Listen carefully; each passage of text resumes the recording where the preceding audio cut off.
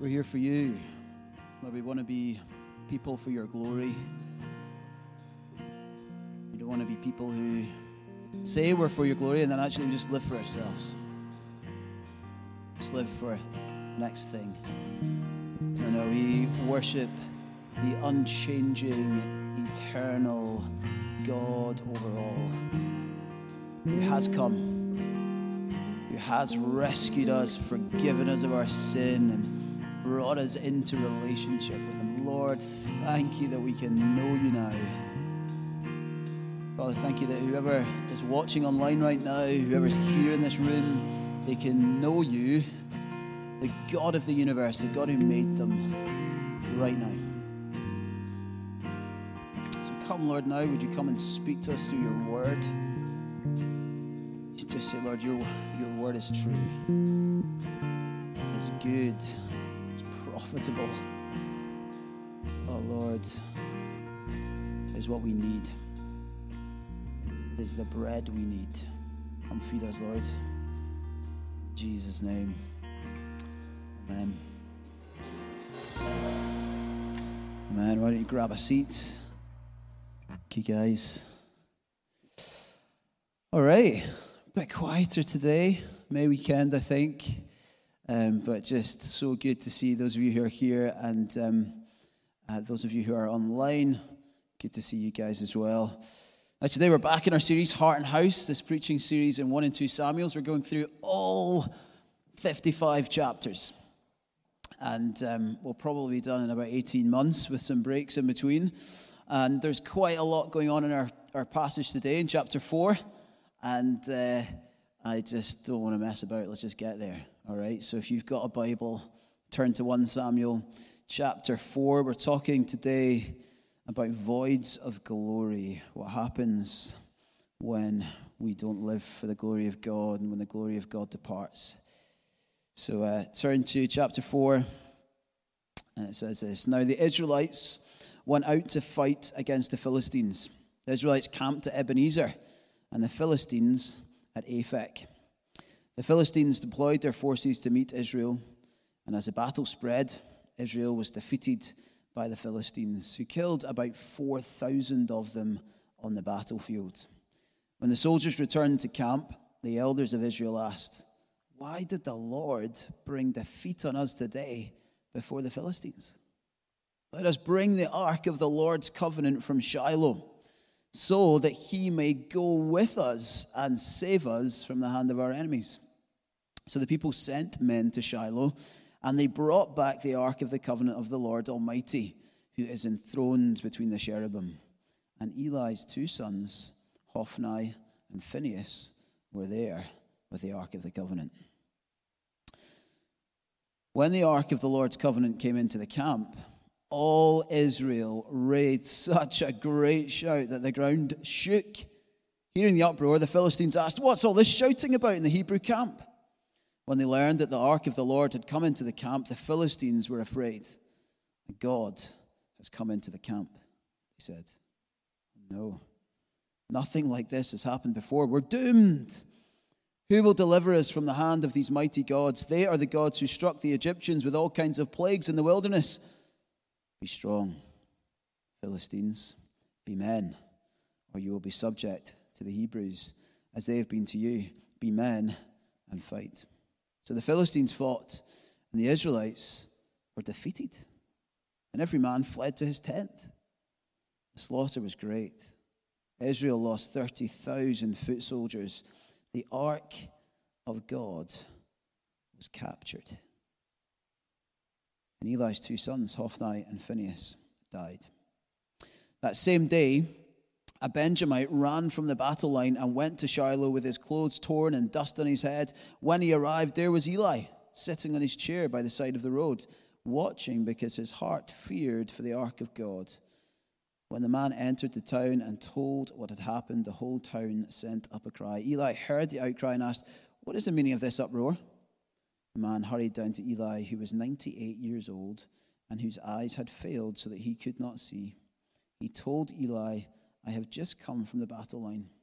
I fled from it this very day." Eli asked, "What happened to my son?" The man who brought the news, replied, Israel fled before the Philistines, and the army has suffered heavy losses. Also, your two sons, Hophni and Phinehas, are dead, and the ark of God has been captured. When he mentioned the ark of God, Eli fell backwards off his chair by the side of the gate. His neck was broken, and he died. For he was an old man, and he was heavy. He had led Israel for 40 years. His daughter-in-law, the wife of Phinehas, was pregnant and near the time of delivery. When she heard the news that the ark of God had been captured and that her father-in-law and her husband were dead, she went into labor and gave birth, but was overcome by her labor pains. As she was dying, the women attending her said, Don't despair. You have given birth to a son. But she did not respond or pay attention. She named the boy Ichabod, saying, The glory has departed from Israel because of the capture of the ark of God and the deaths of her father-in-law and her husband. She said, The glory has departed from Israel, for the ark of God has been captured. Living life under the pressures of the social norms that we have today can be pretty crushing. For some, it's more the traditional pressures of lifelong duty to family and institutions like your workplace, political parties. We're talking about that just now. Schools, clubs, churches. It's unlikely to be conscious, but those people who are committed to those institutions are often trying to find meaning and satisfaction by the relationships in them and by the building of these institutions, right? You see it when it all comes crashing down around them. When someone they thought they could trust in those institutions does something, says something that they don't like, and suddenly their whole world is torn apart. I've seen it so many times in rugby clubs, in running clubs, athletics clubs. It's a bit of a theme going on here. Football clubs. But also in families, in churches. People's lives totally destroyed because the institution has let them down. People let you down. They might even be right, you know. But even still, it wouldn't have crushed them had they not put all their hope in that organization, all their hope in those relationships, all their hope in that family. Now, that's some people, but more commonly today, it's actually the opposite in many ways. It's this kind of individualistic, hyper-consumeristic world where we're trying to find our identity, our meaning. So if the traditional way was to look outward, the more modern way is to look inward. Find my meaning and my satisfaction by looking in, and in myself somewhere I'll find the true me. And when I find the true me, I'll be happy. And we're constantly trying to find unique expressions of me. But it's a bit futile.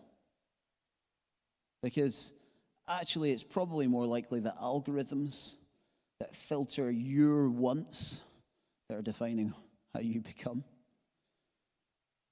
You're looking inward for meaning and satisfaction and depending on fresh expressions for you to find a real you, when actually, when you kind of look around and work out where you're trying to find these unique expressions, you will discover that all along, you're just like lots of other people.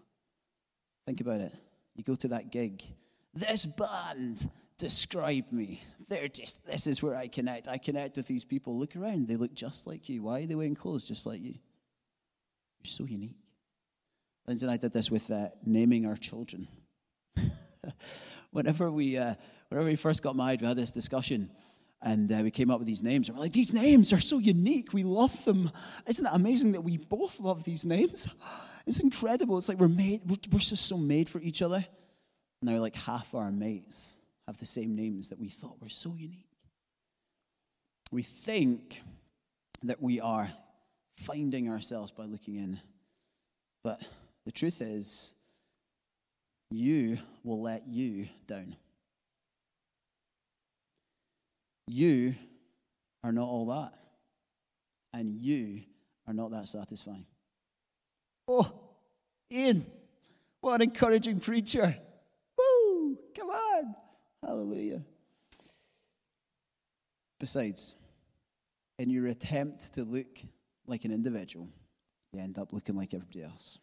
The truth is that to pursue meaning and satisfaction outwards or inwards will, in the end, crush you.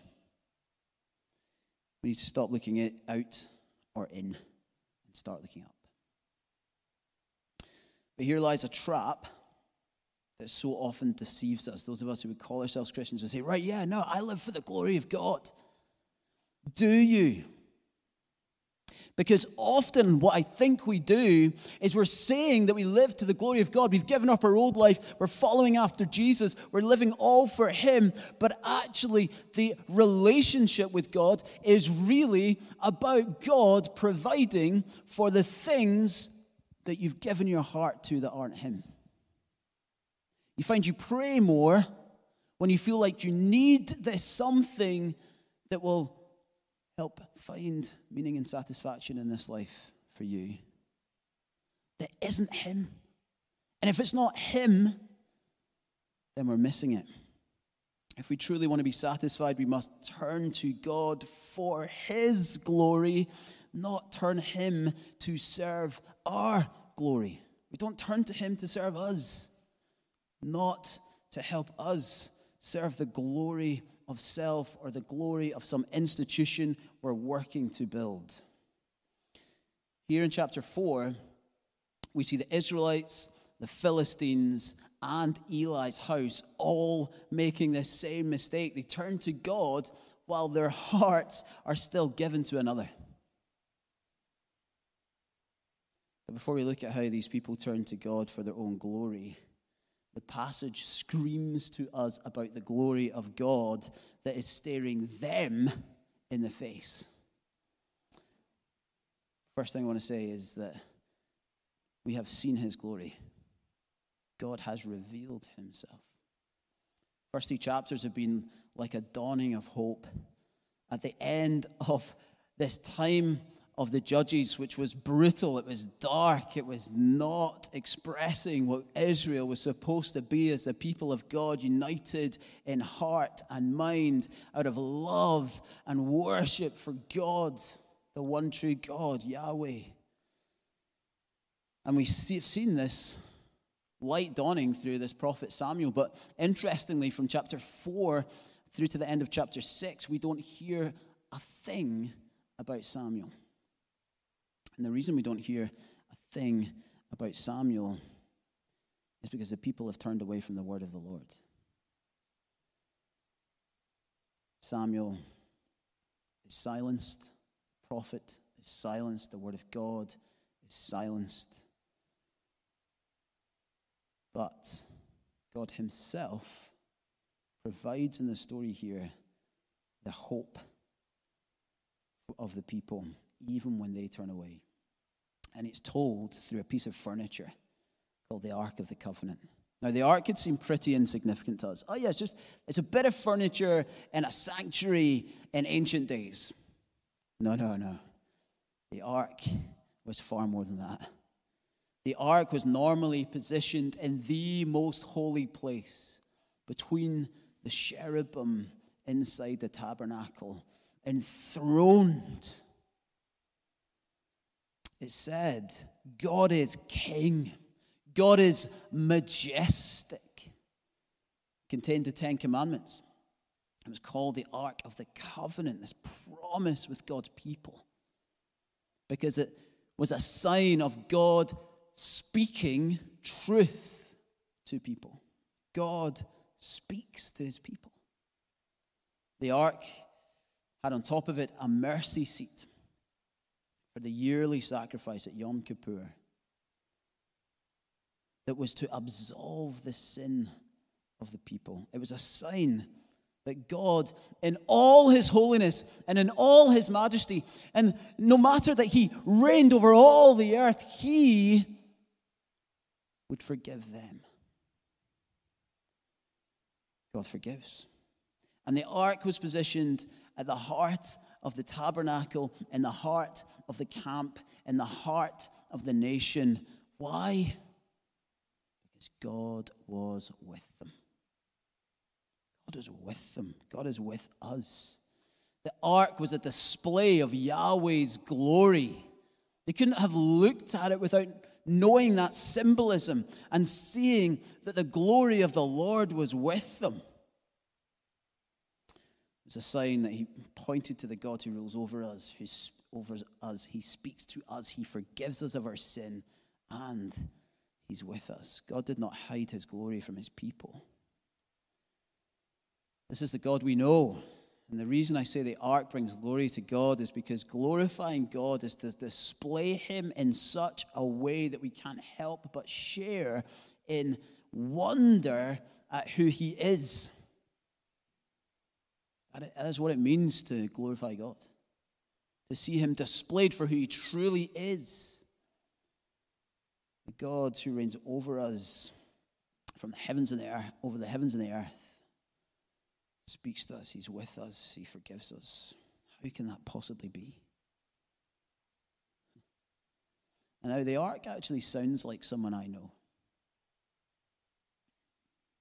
The one who is the radiance of the glory of God. The one who is called Emmanuel, God with us. The one who is the truth, the fulfillment of all of God's promises. In him we find the yes and the amen. The one who takes away the sins of the world. The ark was a sign of God's glory, but Jesus came as the glory of God.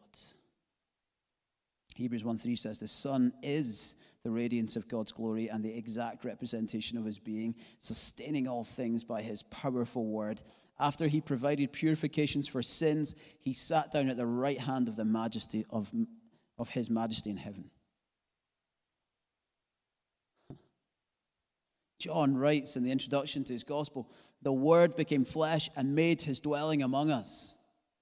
We have seen his glory, the glory of the one and only Son who came from the Father, full of grace and truth. The glory of God was with the Israelites, displayed in the ark in the sanctuary. But the one it pointed to is with us. His name is Jesus. And he has come for us. He's with us now by the Spirit. So as we look to the response of the Philistines, as we look to the response of the Israelites and the house of Eli, I want us to remember what the ark is pointing forward to. They had this sign of God's glory with them. And we have the fulfillment, the better ark, Jesus with us. Second thing I want to say is that we have failed to see his glory. The Philistines were Israel's greatest enemy at the time. And after that first battle, the Philistines had won so comfortably, they heard this resounding cry from the Israelite camp about 2 miles away. Their thunderous roar terrified them. Well, actually, was it the thunderous roar? I don't know. I think what really terrified them was the stories they had heard of the power of God. They thought, gods are in the camp. We've never seen this before. What are we going to do? And the reason they thought that was because they'd heard of what God had done in previous generations and an even mightier nation, Egypt. Who will deliver us from the hands of these mighty gods, they ask. They didn't know at this stage that Yahweh was the one true God. But they'd heard of his might. They knew the stories of God's judgment on stubborn Pharaoh, plagues, and how God rescued his people from slavery. It's a terrifying thought. But what is even more terrifying to me as I read these pages is that the Philistines' response was to see something of the glory of God and of his might and his power, and that they could still turn round to one another and say, let's stand up and be men. Let's go and fight. We can do this. That's terrifying to me because that pride and arrogance is so prevalent still today. Someone could hear of a work of God. They could hear the good news about Jesus and his overcoming of death and sin and suffering, and still, I don't know. I think I could do it my own way. I think I'll just live this different way. I need to live the ways of Jesus. That's frightening. And at first, they must have been very satisfied with that decision. High fives all round, because they won that next battle resoundingly. And not only did they win, but they stole the ark. Their desire for their outward glory, the glory of the nation of Philistia, doubting myself, of the Philistines. In that moment, they thought they'd won. And by all accounts, if you were an Israelite, you'd have thought, oh, project's over. Even the sign of God with us has been stolen. It can look as though the world is winning at times, that the glory of the world is conquering the church of Christ. But God had a plan then, and he has a plan now. What about the Israelites? What was going on in their camp during all this? The Philistine response was shockingly similar to how Israel were treating God. Certainly in leadership. So when they lose that first battle, you look at their response and you might actually think, hey, that's quite a good response. They realized that they hadn't gone with the presence of the Lord, and so they call a meeting and they say, right, let's go and get the Ark of the Covenant. They have this little brainstorm and think, strategy wrong. Let's get the strategy right. Let's go and get the Ark of the Covenant, bring it into the camp, and then we'll go out and fight, and surely we'll win then. Come on, boys, go get the Ark. But the elders' impromptu strategy meeting was done with Philistine-like motives. What do I mean by that? I mean that this was about using God for their own means, which is exactly what the Philistines will do in the next chapter when they try to add God's power to Dagon's to help them with their success. The elders' request for an ark was like the demand they would make of Samuel the prophet in chapter 8, verse 4, when they want a king. They don't want a king for all the right reasons, to unite them in one heart in the worship of God and for the glory of God. No. They wanted a king so that they could be as powerful as these other nations like the Philistines. You see how that happens? It can look like you're doing the right things, that your faith is genuine, that you're really after God, but you're not after God at all. You're using God for your own glory. It's subtle. It's deceptive. You must watch for it. God's people are not just called to do the right things and come up with the right strategies. I've seen this so many times. People read about a thing, or they simply try to copy it. Oh, there was this church in Seattle. There's this church in Washington. There's this church I've heard about in Iran, these house churches. There's this church movement over in Turkey. Let's do what they're doing, and we'll receive God's blessing. I'd put this to you. God is much less concerned about our strategies than is about our hearts. God wants our hearts. We're not that clever. Don't think it's all about strategy and vision. It's about heart.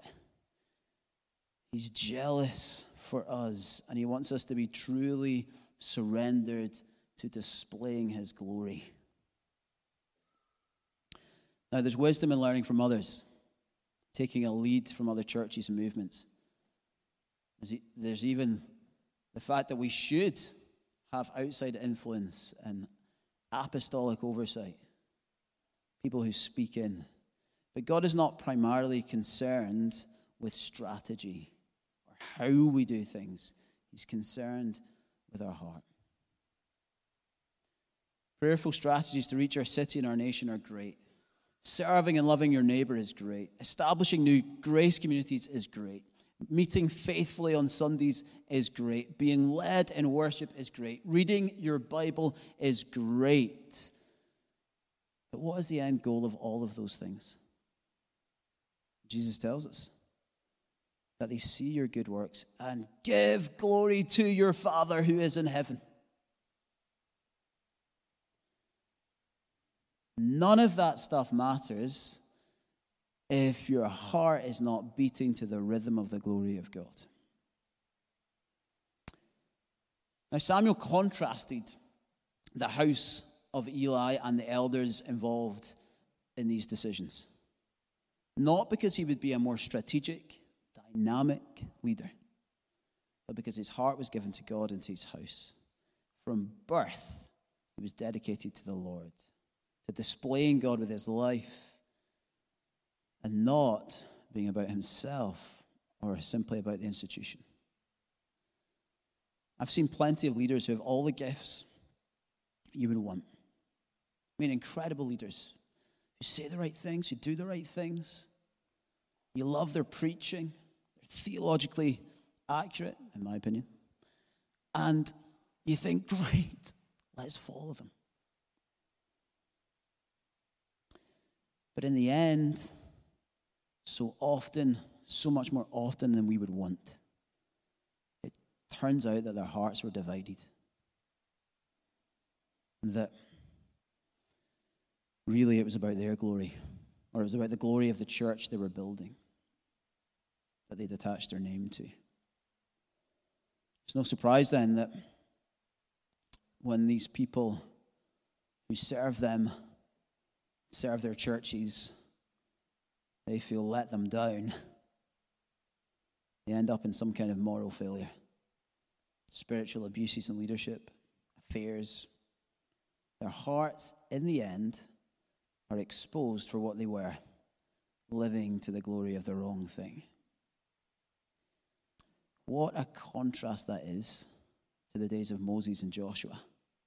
Leaders who said they would not enter the land unless God's presence goes with them. Glasgow Grace, we are not looking for polished performers in our leaders. We're looking for people who want to live their lives to the glory of God, no matter what that means for their own glory, their own reputation. We want people to look at our lives and not say, oh, wow, look how impressive they are. Wow, Cameron, what an impressive guy you are. No, we want people to say, Cameron, you're not that impressive. But God, the God you serve is clearly impressive. The God that you follow is doing incredible things in your life. I can see the satisfaction that you have in him that you did not have before. I'd far rather someone up here stuttering to the glory of God than I would someone who has all the ability and all the right and crafted words, but whose heart is divided. The problem with the elders of Israel and the Philistine leaders was that they put the glory of their nations before the glory of God. The problem with Eli's priestly house was that it wasn't a house for God, it was a house for self-indulgence. Their hearts were captivated by their own glory instead of the glory of God. And now we have it in chapter 4, judgment, the judgment that God had spoken through Samuel in chapter 3, that happens in one breath. This messenger comes, he's mourning, dust on his head. He says this, Israel fled before the Philistines, and the army has suffered heavy losses. Also, your two sons, Hophni and Phinehas, are dead, and the ark of God has been captured. Wow. Just like that. When the messenger came to Eli, the author makes the point to describe where Eli is sitting. He's sitting on a chair, and that word chair also means throne, and he falls by a gate. And the gate is where the judge would have sat to make his judgments. He was sitting on his throne, and when he fell off, because he was so fat from all of the indulgences that he was eating in the temple, in the tabernacle with his sons, the judgment of God was clear for all to see. He had been dethroned. We need to be real about what is going on in the world and in the church right now. Many leaders have been exposed as corrupt. Power, sex, and money are the visible expressions of leaders who have been living to the glory of self and to the glory of their institutions that they put their name to instead of the glory of God. People who are more concerned about their reputation than the reputation of God, more concerned about displaying how many numbers they have on a Sunday than how many hearts are truly transformed into living relationships with God. Let me say to you, where leaders who have been corrupt are exposed and removed from their positions, glory to God. It is a sign of hope that God is making his church holy, purifying it. It is not a moment for despair. Yes, it's sad. Yes, it's disappointing. But it's also a moment of hope like we see here in Israel. Because as the chapters keep coming, we will see that God is raising up others. First with Samuel, then with David, then with Saul, then with David to redeem Israel. And there would be a better king who would come later to redeem us all. And his name's Jesus, King of Kings and Lord of Lords. And so in the church, when it's exposed, we can say hallelujah. Because we want to be people about the glory of Christ. We want to have people who are leading not for their own glory, but for the glory of God, who unite us and help us to worship him with all we've got. Not concerned with how they look, but with how God's reputation is spread around a city. The last thing I want to say to us is that when God's glory was removed, there was hope. Phinehas is killed and his wife gives birth and dies herself. She names her son Ichabod, an orphan, and it literally means no glory. The glory of God has departed, she says. Israel had counted on God to turn up and protect his own reputation when they brought the ark. And when he didn't do that, judgment came at home before it came abroad. And what we see there is actually much more than the Ark of the Covenant going elsewhere, being stolen, a defeat. Something much more than that is going on. We see Exodus imagery. And actually, what should be happening here, according to Deuteronomy 28, is that the people of God who have been disobedient should be removed from the land and judged themselves. So yes, judgment happens at home, but they're not removed from the land like they should be. Instead, the ark, the presence of God himself, leaves the nation, leaves the land, and is taken into enemy territory. And in being taken into enemy territory, what we're going to find out next week when Jesus brings the message is that in the temple of Dagon, in enemy territory, when it looks like they've lost, there is a resurrection. It is Dagon, the Philistine god, who ends up face down. And the Ark of the Covenant is proven to have the presence of God in the midst of death, in the midst of defeat. And there is new life, resurrection, and the Ark is returned. And of course, that means it was a foreshadow of a far greater battle, one where the King of the Jews was shamed and slain outside of the city, outside of heaven, where God, in Exodus from heaven, and even from this holy city, Jerusalem, was taken and killed. But 3 days later, he rose again from the grave, and we have great victory in him. New life. And we now can live to the glory of God. The King is on his throne, glory himself. And so we can live now our lives by the power of the Spirit that he has poured out to the glory of God. Because he went outside of the camp. He went outside of the land. He went outside of the city. He went outside of heaven in order for us to be brought in to the presence of God. We can have new life, new birth, and be brought in with Christ.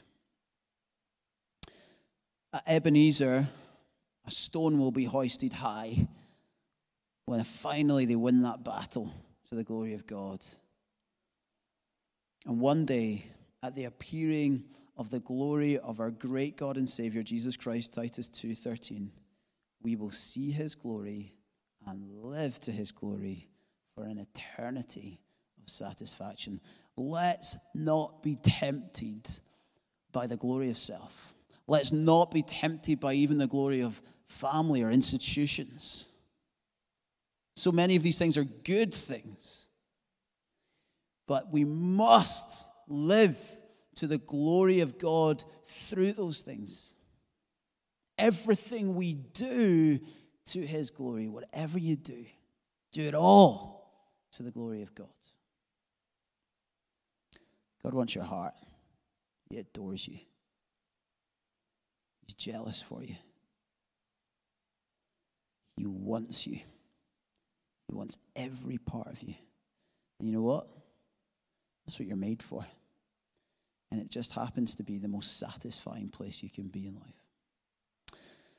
Lord Jesus, I want to thank you so much that you have come from heaven to earth. You've humbled yourself. You have been willing to take on our shame, that you've been willing to go to Golgotha outside of Jerusalem, outside of the holy city, and to die in our place so that we could go free, so that we would have this Lamb of God come and take away our sin on the ultimate mercy seat on the cross. Blood shed. But now,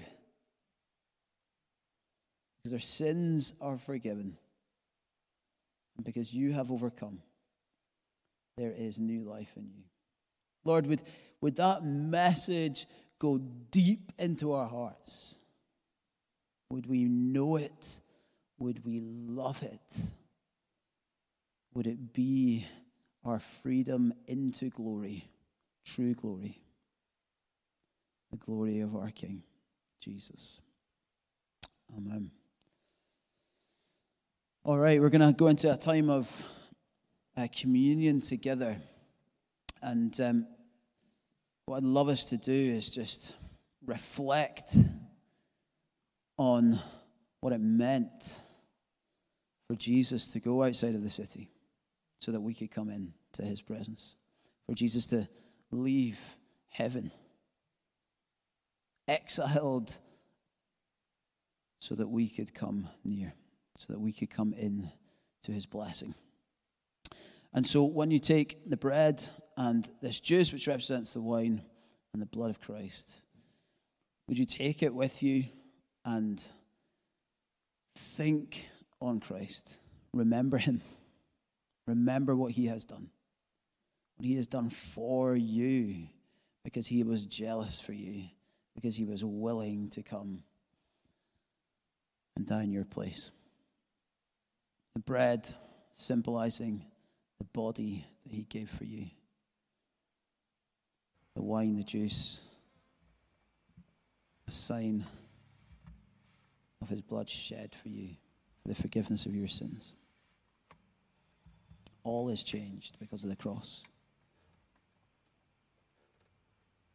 Take it in your own time while we worship. If you don't know Jesus, please, not your time yet. When you give your heart to God, and you say, I want to live to the glory of God, I want to live for Jesus, in that moment, go and take communion. Until then, you can just observe. Lord, thank you. Thank you for your this communion, this meal that we take together, remembering you. Pray, God, that now in your presence we'd remember you, remember what you've done, and that would sink deep in our hearts. Amen.